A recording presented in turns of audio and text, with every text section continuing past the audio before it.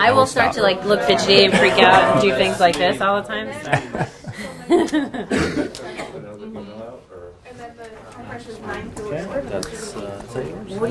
Oh yes, it's maybe give it a couple minutes with people to file back in. I don't know.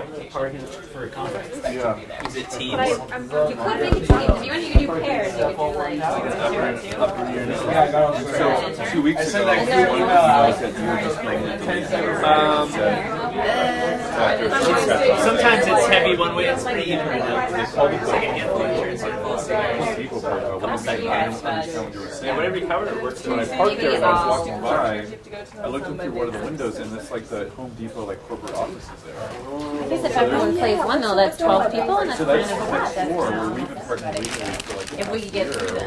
But I may put 3 chairs in front of the desk, right in front, with the buzzer. What I did And then you last guys time can. was I parked there. So I might do that. I just want things. The PC was there. Are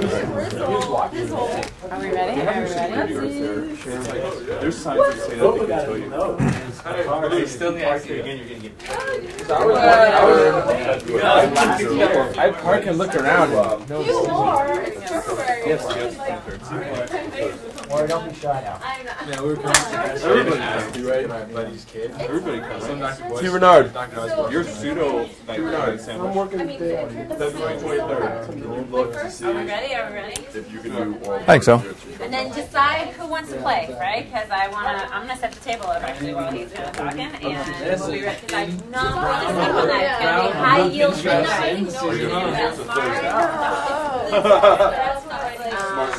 Okay, so this is Eric Schmidt. He works at pharmacy. No, pediatric fellow at Harbor. Pediatric fellow. Okay. So thanks. Moonlights with us. Great. Thanks, Lori. So thanks for the introduction. My name's Eric Schmidt. I am a pediatric emergency fellow at Harbor UCLA. That's my full-time job. I'm also lucky enough to work part-time with these folks up at Kauai. And, you know, despite Harbor being kind of one of these big, busy county hospitals, I've probably seen more interesting and sicker patients in the last 2 years at Kauai than I've actually seen at Harbor during my fellowship. So I'm going to be talking about pediatric limp cases. I did my emergency medicine residency up in Fresno, and as Dr. James mentioned, we were classmates.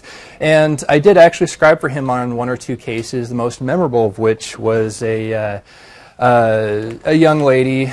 She had come in, and I just started my shift, and Dr. James, I don't know where he was at, but the nurse comes up to me, beginning my shift. I'm just logging onto the computer, and she says, can you come see this patient, Dr. Schmidt? Dr. James saw her. She's here for a headache and some abdominal pain, and I'm just really worried about her, and I can't find Dr. James. I want someone to come see this lady. So I look at the nurse, I say, so what's your concern, first of all, before I get up, since it's not my patient? She's like, well, I think she's having contractions. So I go see this patient. Of course, there's a head at the perineum, and I deliver the baby, and so I did finish Dr. James' chart on that case. So, Take credit for that one? I did take credit for that one. He's not even here to... Okay, never mind. You guys will have to tell him that I told the story. So I'm going to talk about pediatric limp cases, and I've got a lot more material than I can cover in an hour, so I've got a lot of other kind of high-yield board review cases at the end. I'm going to leave this PowerPoint with you guys so you can use that later. Lori's going to cut me off whenever my time is up, but we'll get through as much as we can, okay? So these are our objectives. I want to review some important pediatric hip disorders, talk about any evidence-based or, unfortunately, lack of evidence-based for the diagnostic strategies that we're going to use in the emergency department, talk about what we need to do in terms of disposition and management, and we're also going to talk a little bit about kind of the definitive or orthopedic care for these. And I think that's important not because we're doing it, but because the patients want to know. We're going to make the diagnosis. The patients want to know what's going to happen next. And so it's really important for us to know what the orthopedic surgeon is going to do, what the natural history of these are, so that we can counsel our patients when we see them. And it makes us sound smarter. Okay. And again, if we have time at the end, we're going to go through some of these high yields and also maybe some high liability cases. So let's start with a case presentation. This is a 3-year-old female. Her chief complaint is left leg pain and a limp. It's localized to the left thigh. When you ask this girl, point to where it hurts, right there, left thigh. She's able to point to it. It was acute onset of the day of presentation. She woke up with the pain, and parents brought her in the afternoon. Patient refuses to walk. She doesn't really seem to be in pain when she's just sitting there, but if you pick her up, try and set her on the ground, she does this sort of thing. She won't put any weight on it. Important negatives, there's really no history of preceding trauma or any other symptoms or illnesses that the parents or the patient would admit to. And no past medical, social, family review systems, pretty negative. So this is what we've got to work on. Vital signs, pretty age appropriate, nothing really jumps out at me. Heart rate 101 is probably normal for a 3-year-old. 100% on room air, she's afebrile. General appearance, very comfortable appearing girl sitting there on the gurney. She's interactive. And just on inspection of the extremity in question, we're not seeing any swelling, there's no discoloration. And as you palpate, there's no obvious deformity and no tenderness.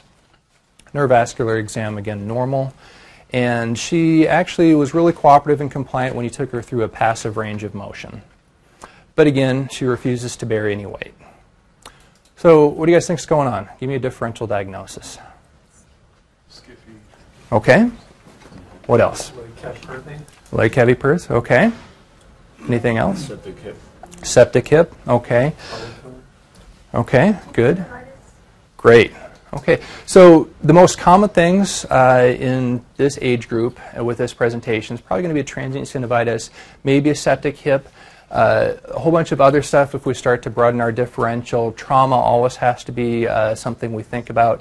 Developmental dysplasia probably isn't going to present this late at 3 years old. Leg cavity purse and scaphy, she's both a little bit young for those. If we kind of want to start thinking about some zebras, could this be rheumatic fever? Could she have a bone tumor? If we want to get really crazy, could she have a psoas abscess, tuberculosis, something really bizarre like that? So what do you guys want to order? You just saw this patient. She looks okay. Doesn't want to walk. What are you guys' initial orders going to be? X-ray? I like it. What else? Get a white count, ESR, CRP. So we're going to get some lab tests. We're going to get an X-ray. I also like treating my patients. We're going to give a little Motrin too. So this is what she was ordered when she was seen initially. So let's talk about transient synovitis, and we'll come back to the case. So this is the most common cause of painful hips in children. We actually see this pretty frequently. Up to 3% of children will have this at some point. The etiology really is unclear. People do speculate there's some sort of a post-viral or post-infectious etiology that really hasn't been well worked out, though. And these all do well. There's really no long-term morbidity. The typical age is between 3 and 10, the average being 6 years. So our patient's a little bit young. For reasons that people don't understand real well, it is more common in males with about a 2.5 to 1 ratio, and almost always unilateral. So when you get in bilateral pain, you should be thinking of something else.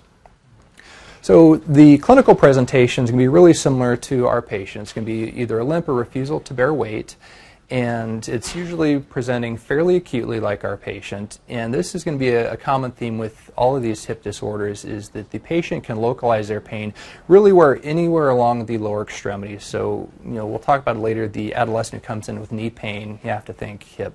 And so you can see knee, hip, thigh pain anywhere because of the poor localization of the body. And again, these patients, like ours, usually well-appearing, non-toxic, and usually afebrile. And because there are some more serious things on our differential, this is kind of a diagnosis of exclusion after we think about some of the more serious things. Okay. In terms of making the diagnosis, plain films usually are going to be normal. You may see some joint space widening. If you do, that may actually be an early sign of leg cavity purse, which we'll talk about in a couple of slides. And if we want to do an ultrasound, you will see an effusion with transient synovitis. Kind of one of the people's thoughts are, we're trying to make the distinction between a septic hip and transient synovitis. Is ultrasound going to be helpful? And probably not, because both are going to have an effusion, so that really can't distinguish between the two. MRI may be able to distinguish the two based on the way the signal lights up on the different flares and sequences. However, this is probably going to delay the diagnosis. Getting a 3-year-old into an MRI is going to be pretty difficult. You're going to need anesthesia. You're going to need a cooperative radiologist as well. And so it's really not what we're going to be using to make the diagnosis. What it comes down to is, if you're not 100% convinced this is transient synovitis, if you're concerned this may be a septic hip, you really need to do an arthrocentesis to rule out a septic joint. In terms of ED care, natural history for transient synovitis, the symptoms resolve usually within a couple of days with just rest and analgesia. The recommendation is to have them completely non-weight bearing and have the hip in a position of comfort. Again, enforcing non-weight bearing status in a 3-year-old, good luck, but that's what the recommendation is. And really supposed to only be returned to activity once the symptoms resolve. Again, good luck with a 3-year-old or even a 6-year-old or older. So in terms of treatment, nonsteroidals actually work pretty good. This is an article from Annals in 2002. They did a really well-done randomized double-blind placebo-controlled trial, ibuprofen versus placebo for patients that had transient synovitis. Pretty small numbers, but despite that, they did have a statistically significant shorter duration of symptoms. That's not just statistically significant. I say that's probably clinically significant to a 2 days difference. There was a trend towards increased GI symptoms in the nonsteroidal group. Wasn't significant, but I'm sure the study was underpowered to do that. So again, that's one of the things you just counsel the family, that your Motrin ibuprofen, it's going to be good, it's going to help them feel better, but they're going to have some stomach upset, so you want to make sure they take it with food, just be aware of it. So let's go back to our case. So we see her after she got the Motrin, and really minimal change in pain, and she remains non-ambulatory. So this is our white count. I don't know, is that helpful? Yay, nay, that doesn't do much for us. Rest for CBC looks okay. ESR is 21, is that helpful? No, that's kind of one of the intermediate. I wish I hadn't gotten the test because now I don't know what to do with it, right? CRP, luckily, that is low. And now that she's been in the ER for a couple hours, she gets this fever, or almost a fever of 37.9. So, does she have transient synovitis? Does she have septic arthritis? And since these can present pretty similarly, what can we use? So there is a little bit of literature that we can look at. This is an older study in '92. They did a retrospective chart review again, relatively small numbers, just a little over 100 patients total. The majority of them had transient synovitis. Actually, it's kind of remarkable. They had nearly 40 patients with septic arthritis, since this is really pretty uncommon. They found age, gender, and involved side really were not significant in terms of distinguishing between the two. They found statistical differences in ESR, temperature, and white count, but let's actually look at those numbers. So ESR 44 versus 19, that seems pretty impressive. And look at that p-value. Wow, less than 0.001. You think that's great, but then look at the range. The septic arthritis hips anywhere from 6 to 90, and the transient synovitis anywhere from 1 to 125. So what this tells me is, in a population, yeah, it may be useful, but what am I going to do with the patient in front of me right now? Can I use this test? Probably not. Look at the temp. Same thing, statistically different, but 38.1 and 37.2, that's not a huge difference. I'm not sure how much that's going to help me with the patient at the bedside. Same thing, white count, significant, but not a very big difference. And what they did in this particular study is they did some receiver operating curves and tried to find some cutoffs. And what they came up with was aspirate the hip if your ESR is greater than 20 or your temp greater than 37.5. Again, I'm not sure if we can take that to bank with such a small study. So something a little bit more contemporary, joint and joint surgery. This is the Orthopedic Journal in 2006. They had, again, even fewer patients, 48. They did all have the gold standard test, though, of arthrocentesis. These are orthopedic surgeons publishing this data, so there's a huge spectrum and referral bias. And actually, if you look at their results, about 2/3 of their patients had septic arthritis. So again, makes you wonder how much we can actually apply this to our ER population. But let's talk about what they have. So doing univariate analysis, they have some kind of arbitrary cutoffs using a temperature of 38.5, an ESR of 40, or a CRP of 2, all statistically significant in terms of pointing you towards septic arthritis. And the more of those you had, the more likely you were to have septic arthritis. Problem is, one patient who had septic arthritis had none of those, and 3 of the patients only had one of those 3 features. Again, can we take this to the bank? Can we use this with our ER population? Probably not. So does our patient need her hip tapped? Well, you know, I gave this lecture, I've given a version of this lecture maybe half a dozen times, and this is the point where I go and I give you the piece of information, which we haven't talked about yet, and that's her plain film, and say that, you know, she actually has neither of those diseases. And the last time I gave this was at the residence up in Fresno, and I go to start talking about her patient's diagnosis, and one of the residents in the front row gets this really frustrated look and raises his hand and say, but wait a minute, would you have tapped her hip or not? And so I want to answer that question. Assuming that her x-ray had been normal, I'd say you probably have to. If you have the clinical suspicion, then you probably should do an arthrocentesis because it's a bad miss if you don't pick it up. So I see some hands. You're doing personally, or is That's Dr. Spade, that's a great question. Are we going to do this ourselves? And no, the hip arthrocentesis, there's been, I think, some pilot studies looking about doing it under ultrasound guidance, but the standard of care is under fluoroscopy and probably either deep sedation or general anesthesia with an orthopedic surgeon. So then you load them with antibiotics and put them in and get the right consult then, or would you hold off? Exactly. So what do we do if I'm suspicious, since we're not going to do the tap? What I would do at this point is I would call my friendly orthopedic surgeon on the phone and say, listen, this is the story. I'm suspicious about a septic hip. Will you come see this kid quickly, please, because I think that she needs her hip tapped. And if they say, yeah, I'm on my way, I'm going to say, oh, before you hang up the phone, do you want me to give you antibiotics first, or you just want to come see him? Okay. And your friendly orthopedic surgeon may say, I don't do kids, so send them to your receiving children's hospital. And then you get on the phone to their transfer center, and I would ask them the same question, do you want me to give antibiotics before I send them or not? And if they hedge, my feeling would be towards giving antibiotics, and you're going to want to cover MRSA and your gram-positives. Okay. So some more hands. Maybe I missed the vaccination history, or whether it plays into your decision. Is like so many other serious bacterial infections, they're so much less common now in the age of vaccines. Does septic arthritis of the hip in a 3-year-old fit into that group, or are we still just as worried as we were 20 years ago? Yeah, I think that a lot of these historically were Haemophilus, seeded from bacteremia, since the rates of bacteremia in kids have really dropped precipitously with vaccination. We've seen the same thing with septic hips. What I recall from looking at these is most of these, when they do end up coming back positive, it's either resistant strep pneumo or a strep pneumo strain that's not covered by the Pneumovax, or it's going to be a staph species. And MRSA, community-acquired MRSA, is definitely a significant number of these hips, even in kids without a risk for MRSA. So I would certainly cover it. But yeah, again, the overall incidence of septic arthritis has really dropped quite a bit in kids. And at the same time, presumably the incidence of transient synovitis has stayed the same, and so correct. The pretest probability is reduced.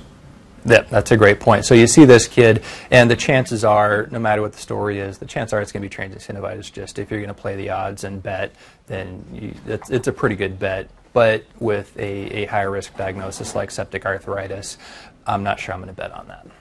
Okay. So, and the times where I would be comfortable not doing the arthrocentesis, you've got a kid who maybe has the preceding viral illness, they don't look sick, they're well appearing, and really usually what happens is in ER is you give them a dose of Motrin, you walk away for a couple hours, you give them enough time for the labs to come back, and either the labs will be normal or not grossly abnormal, and you'll have a kid who's happy and running around the bed. A lot of times just a single dose of Motrin will get them moving around. And the other thing with a septic joint is, unlike our patient, they're really going to resist both active as well as passive range of motion. So if a kid is going to let you take them through a passive range of motion pretty cooperatively, my pretest probability for septic joint is going to drop quite a bit. If they're not letting you passively arrange them, I'm going to be worried. Okay. Other hand. You were saying that in this case that you would have probably tapped the kid's hip. Now, I'm assuming the incidence of an effusion is higher in a septic joint than it is in transient synovitis. And so at that point, do you, in someone who's borderline like this, then do you order the ultrasound and kind of pray that there's no effusion there and commit yourself to a tap if there is an effusion? Or? That's a great question. So what about ultrasound? Look for effusion. I don't know the literature in terms of the negative predictive value of no effusion in septic arthritis. We do know that you do see effusions with transient synovitis as well. At that point, I'm not going to be making the call. I've said I have the clinical suspicion. I think a orthopedic surgeon needs to see this kid and make the decision whether or not the hip needs to be tapped. So I wouldn't be ordering the ultrasound myself. I've seen the orthopedic surgeons ask for it. Okay. So luckily, we kind of dodged the bullet with our case because we have a diagnosis based on this x-ray. So what do you guys see here? So first of all, before you give me the diagnosis, just describe the x-ray. You don't have to know what the disease is if you can describe what you're seeing on the film. What do you see? The femoral head is necrotic. So yeah, moth-eating femoral head there on the left, which is the side of her pain. So what's the diagnosis? Avascular necrosis or leg cavity purse. So this is her frog leg where it's even more obvious. So let's talk about leg cavity purse. It presents like our patient with pain or a limp. Again, it may be localized knee, thigh, hip, anywhere on that axis. The pain is usually not acute and can be intermittent. So our patient is a little bit unusual in the fact that she did present with acute symptoms. And what we see on exam is kind of like our patient. She has an antalgic gait or they will refuse to bear weight. They will have pain with range of motion. It's a little unusual to have a completely normal passive range of motion, but our patient actually did. And something actually, if you measure from the iliac spine to the medial malleolus, you can actually pick up a subtle leg length discrepancy. I'm not sure how useful that is for us, actually, but something they do describe. So the average age for these is 6 years old, so kind of the same age range as transient synovitis. Most of the patients are between 4 and 9, so our patient's definitely on the younger age of things at 3 years old. And somewhere around a third of these patients will actually have bilateral disease. The etiology of this is unclear, but the end result is ischemia and necrosis of the femoral head, as we saw in the x-ray. And a lot of people looked at trying to figure out why this happens, and they have in studies found that there is some association with levels of low protein C or S, factor V Leiden mutations, but it's really unclear whether this is a causal or an association with some other etiology, and it's definitely not universal. It's just something they do find a slightly increased risk of. So I found this really interesting. This is from Pediatrics in 2010. They did a population registry from Sweden. This is great because of the socialized system. You can do these huge longitudinal population-based studies. And so what they had is over 3,000 patients with leg cavity purse, and they're able to match it to almost 16,000 control patients. And then they followed them because they have lifelong data on these patients. What they found is that the patients with leg cavity purse actually had a 70% higher risk of cardiovascular disease and a 40% higher risk of blood disorders compared to their controls. And this is kind of a composite marker. Cardiovascular disease, a lot of it is hypertension, things like that, and they may actually be underestimating the true impact of this since a lot of the patients were younger than 30 at the end of follow-up.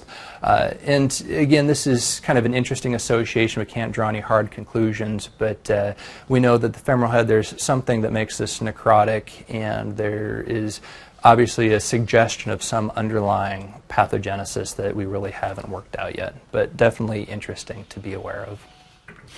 So how do we make this diagnosis? It's definitely a plain film diagnosis like we saw. Labs are either going to be normal or they're not going to be helpful, as with our patient. MRI or bone scan can definitely be a diagnostic and may actually be more sensitive early in the disease, since the x-ray may actually be normal within the first 3 to 6 months before you've actually started to have loss of the contour of the femoral head. And the natural history is a progression over 2 to 4 years. And the first thing that you'll start to see is a smaller femoral head compared to the contralateral side. You may start to see some widening of the joint space on x-ray. Then you'll see a radiolucent line within the femoral head, followed by more opacity of the ossific nucleus, and the epiphysis will become fragmented.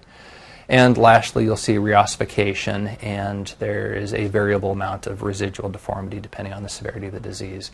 And so this is a case I didn't see initially, but I saw him when he followed up. So this is his initial x-ray as a 6-year-old. And 2 years later, you can see that he is reossified very well and really doesn't have too much deformity compared to the contralateral side. So it's kind of amazing how that happens.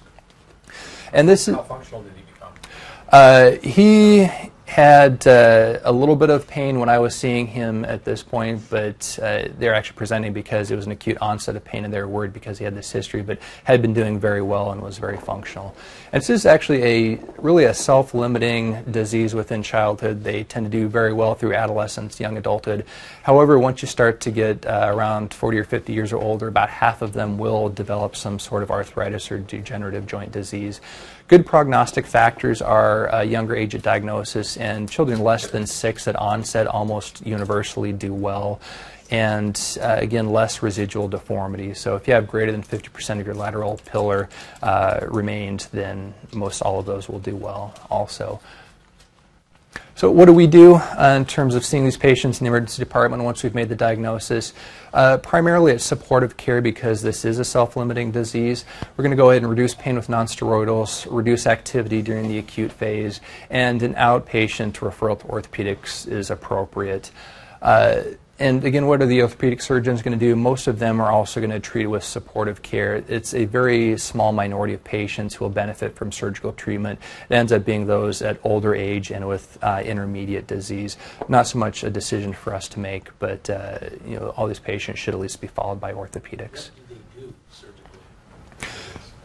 Right. So that is debated within the orthopedic literature, and because it's such a narrow population that benefits, it's really not clear which of these surgical modalities has the most benefit. There was a paper that was published by Dr. Herring, who his name is attached to the classification for leg cavity purse. He did a big study. I believe it was published, Jonah Boynt Surgery, in late 2000, like 2008, 2009. And what they did is looked at non-operative versus operative management. And what they found is in the patients with older age at onset and with intermediate severity of disease, the operative approaches were superior to the non-operative approaches, but they were underpowered to detect a difference between the different operative interventions. So, What were the operating interventions? Screws in them? So they actually will do some osteotomies. I'm not sure the specific procedures. So that'd probably be a better question for orthopedic surgeons because I'm not exactly sure. Yeah. And assuming that you ruled out other emergent causes, I mean, if we don't diagnose this in the emergency department, it's not the end of the world, correct? If they can follow up with their Exactly. Exactly, because it's self-limiting. All these kids are going to do well in the short term. This is not a bad thing for us to miss. Yeah, but the corollary is every case that I've seen presented, I don't know if I've ever actually seen one myself, the patients are far advanced, the x-ray's obvious. So if we adopt the process to x-ray every kid who won't walk, x-ray his hip, we're going to find advanced disease most of the time. Hasn't been one of those things where it's always really subtle and you missed it and you x-rayed and you missed it. They're pretty obvious. Yeah, and that's a great point. Usually when these kids are going to be presenting, it's usually not going to be acutely like our patient. It's going to be more, my kid's been limping for a couple of weeks and they say it hurts, and you get the x-ray and you can kind of see that advanced moth eat. And it's going to be unusual. They'll present early on in the disease where the x-ray is still normal. Okay, so let's talk about a second case. So this is an 8-year-old female, African-American. She's complaining of a limp and left thigh pain. This has been persistent over the last 4 to 6 weeks. Definitely worse with ambulation, although she is able to bear weight. No associated or preceding symptoms that either the patient or her family admits to. And I'm seeing her in early September, and what they're saying, she's been limping for like the last month and a half. She probably just did something over the summer. We don't know what. We can't point to a specific injury, but we're sure she did something. She's just not getting better. Can we get her checked out? So that's how she's presenting.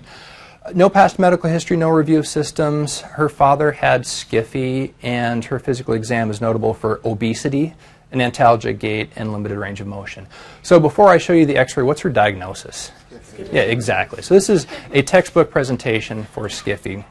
So before I show you the x-ray, let me tell you another story. The interesting thing about the pediatric ED at Harbor is there's no attending coverage from 2 a.m. to 8 a.m. So the pediatric ED is separate from the adult ED, and there's always an attending in the adult ED. So if a really sick kid comes in after hours, the senior resident who's running the show between 2 and 8 can get some help.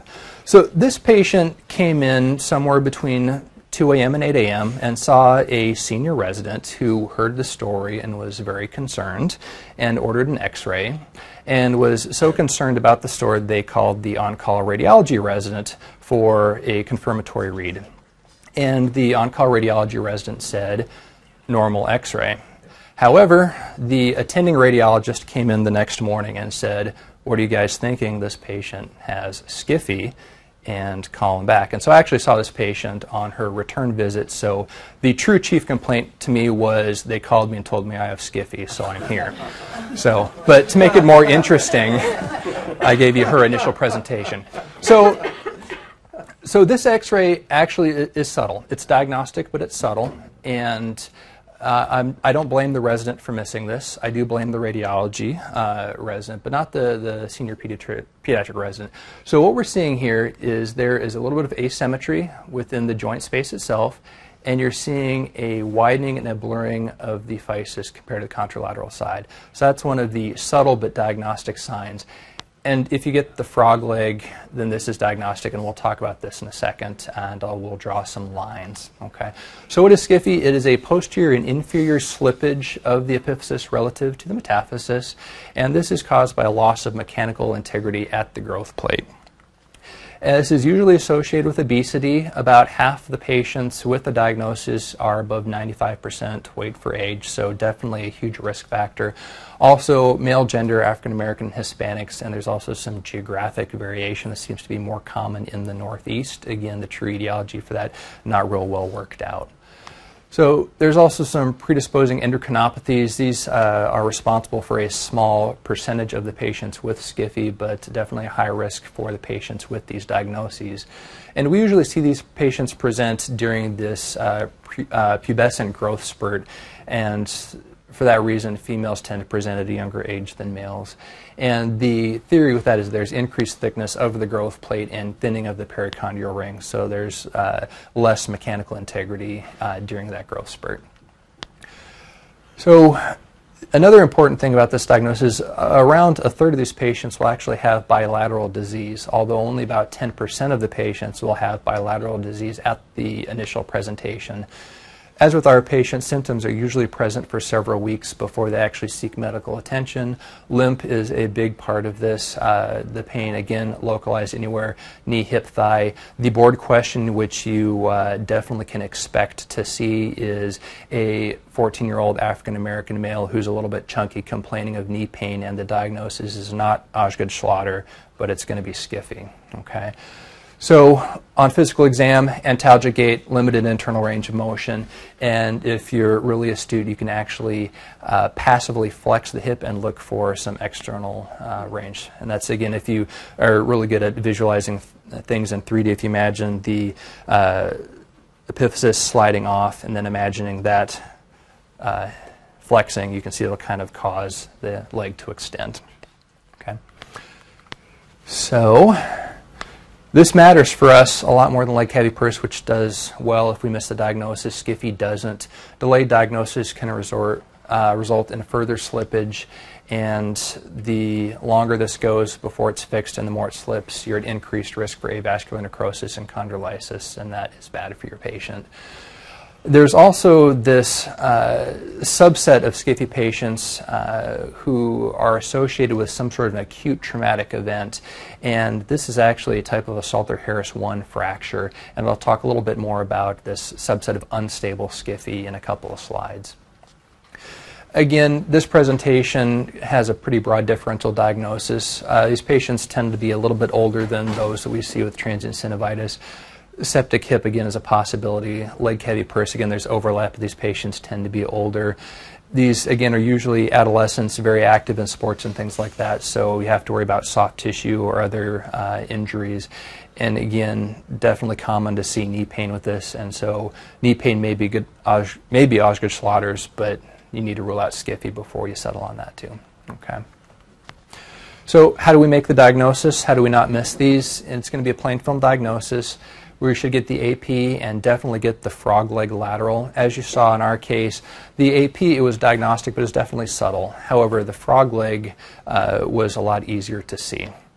And what we're looking for is the anterior and posterior corners of the epiphysis and metaphysis to line up closely.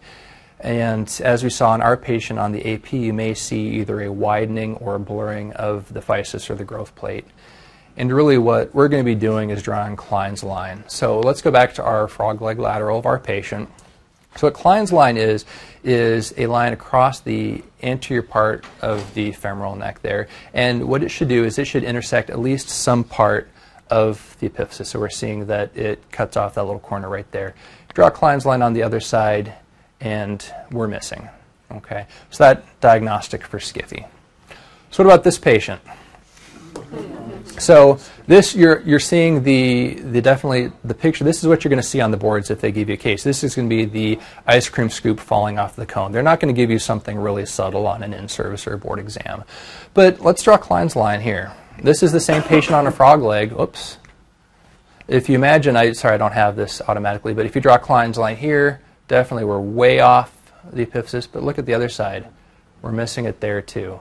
So she actually has bilateral disease. And again, if you're just struck by how remarkable she is on the left, you don't draw Klein's line, you may actually miss the fact she's got disease on the right too. Okay.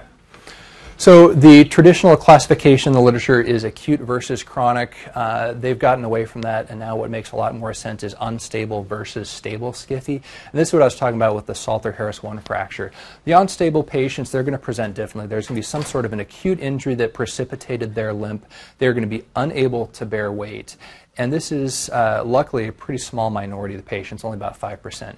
Contrast that to the stable Skiffy, who is our patient.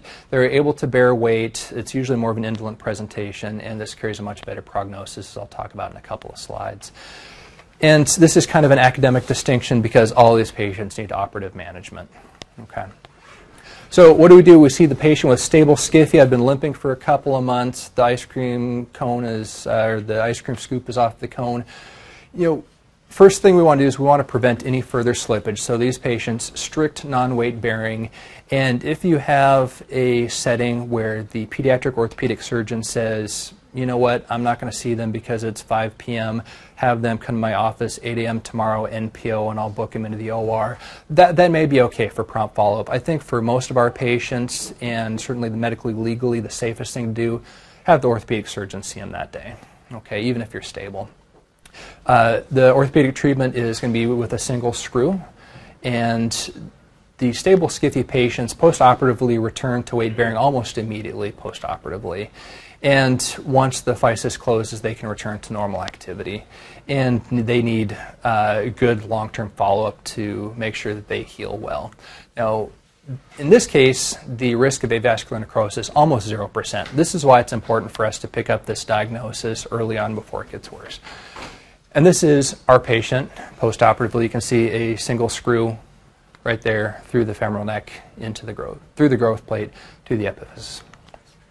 So contrast that with the unstable patients. This is someone who had some sort of a sports injury, tripped and fall, and now they're presenting with an acute or Salter-Harris 1 Skiffy. These need emergent consultation with orthopedic surgery. And the specific treatment that the orthopedic surgeon is going to do still remains a little bit controversial. They debate on the type of screws, whether they should be operated on immediately or whether there should be a couple of days of a cooling off period before surgery, whether or not there should be any sort of reduction before the operative fixation. Not for us to decide, but it's not clear how best to manage these patients. And contrast that to the stable Skiffy. These patients are going to be non-weight bearing for at least 6 to 8 weeks post-operatively until you get a good callus around the growth plate. And despite best treatment, the risk of avascular necrosis is really pretty high, somewhere between 20 and 50%. Usually this is going to present early, so if you get out of that first year and you're doing well, that does carry better prognosis. Okay. So in terms of natural history, once these are fixed, there's remodeling of the proximal femur after the physeal closure. And if there is significant residual deformity, that's going to put you at risk for arthritis later on in life. And so depending on the degree of deformity, there are some options in terms of osteotomies that the orthopedic surgeons may do once this is remodeled. And remember when I said that about a third of these patients will have bilateral disease, but only about 10% on presentation. There's one of the debates in the literature about whether or not we should be doing prophylactic screws on the other side if we just see one. Seems to be more common in Europe, not happening here so much, but something that you may hear about or see about. And this is the second patient I showed who had bilateral disease when she was fixed postoperatively. Okay. So any questions about pediatric hips before we talk about some... Do I have any time, Laurie? Shorter cases? Okay, let's do... Because technically I could catch up right now, which would be nice. Okay. How about this? I've got lots of pictures, not so much words. How if we just do like a flash diagnosis? Okay, cool. Is that okay? Sounds good. Okay, 10-year-old male, Foosh. What's the diagnosis? Supracondylar. How can we tell? Right, posterior fat pad, and the anterior humeral line should go through the middle third of the capitellum, and it doesn't. So again, you guys will have these slides. Read them on your own. Supracondylars, not always occult. This one's pretty obvious. However, they can be either non or minimally displaced. So draw the anterior humeral line. Look for your fat pads. Again, supracondylar, fat pad. Again, when you see a fat pad, anytime you see posterior, it's abnormal. Worry about an occult fracture. So case 4, 4-year-old male, fall from the monkey bars. Always beware the monkey bars. He's not ranging his elbow at all. Swollen, no obvious deformity. Okay. Is there an intern in the room who can give me a diagnosis? No one blurred out. Interns? No. Okay. Is there a second year who can give me a diagnosis? Has to do with retail, I think. I like the way you're thinking, but no. Great idea. Is there a third year who can give me the diagnosis? Okay, is there a line we can draw? Nursemaids, I like the idea, but no. So if we draw the radial capitellar line down the middle of the radius should intersect the capitellum in the middle. Does this with our patient? No. What does this have? This is a radial head dislocation. Nursemaid is a subluxation, so if you have a nursemaid patient and you get an x-ray, this line will actually be normal. So what do we worry about when we see a radial head dislocation? This is the rest of our patient's x-ray. What's that? See a little fracture? Ulnar fracture, radial head dislocation. What's the name? Mugger. Yes, this is a Montesia fracture. This is actually a Coia delta patient that I didn't see, but someone showed me the x-ray. Not so subtle. This is, again, a Montesia fracture. Montesia versus Galeazzi. Montesia is ulnar fracture, dislocation of the radial head. Galeazzi, fracture of the radius, dislocation of the distal radial ulnar joint.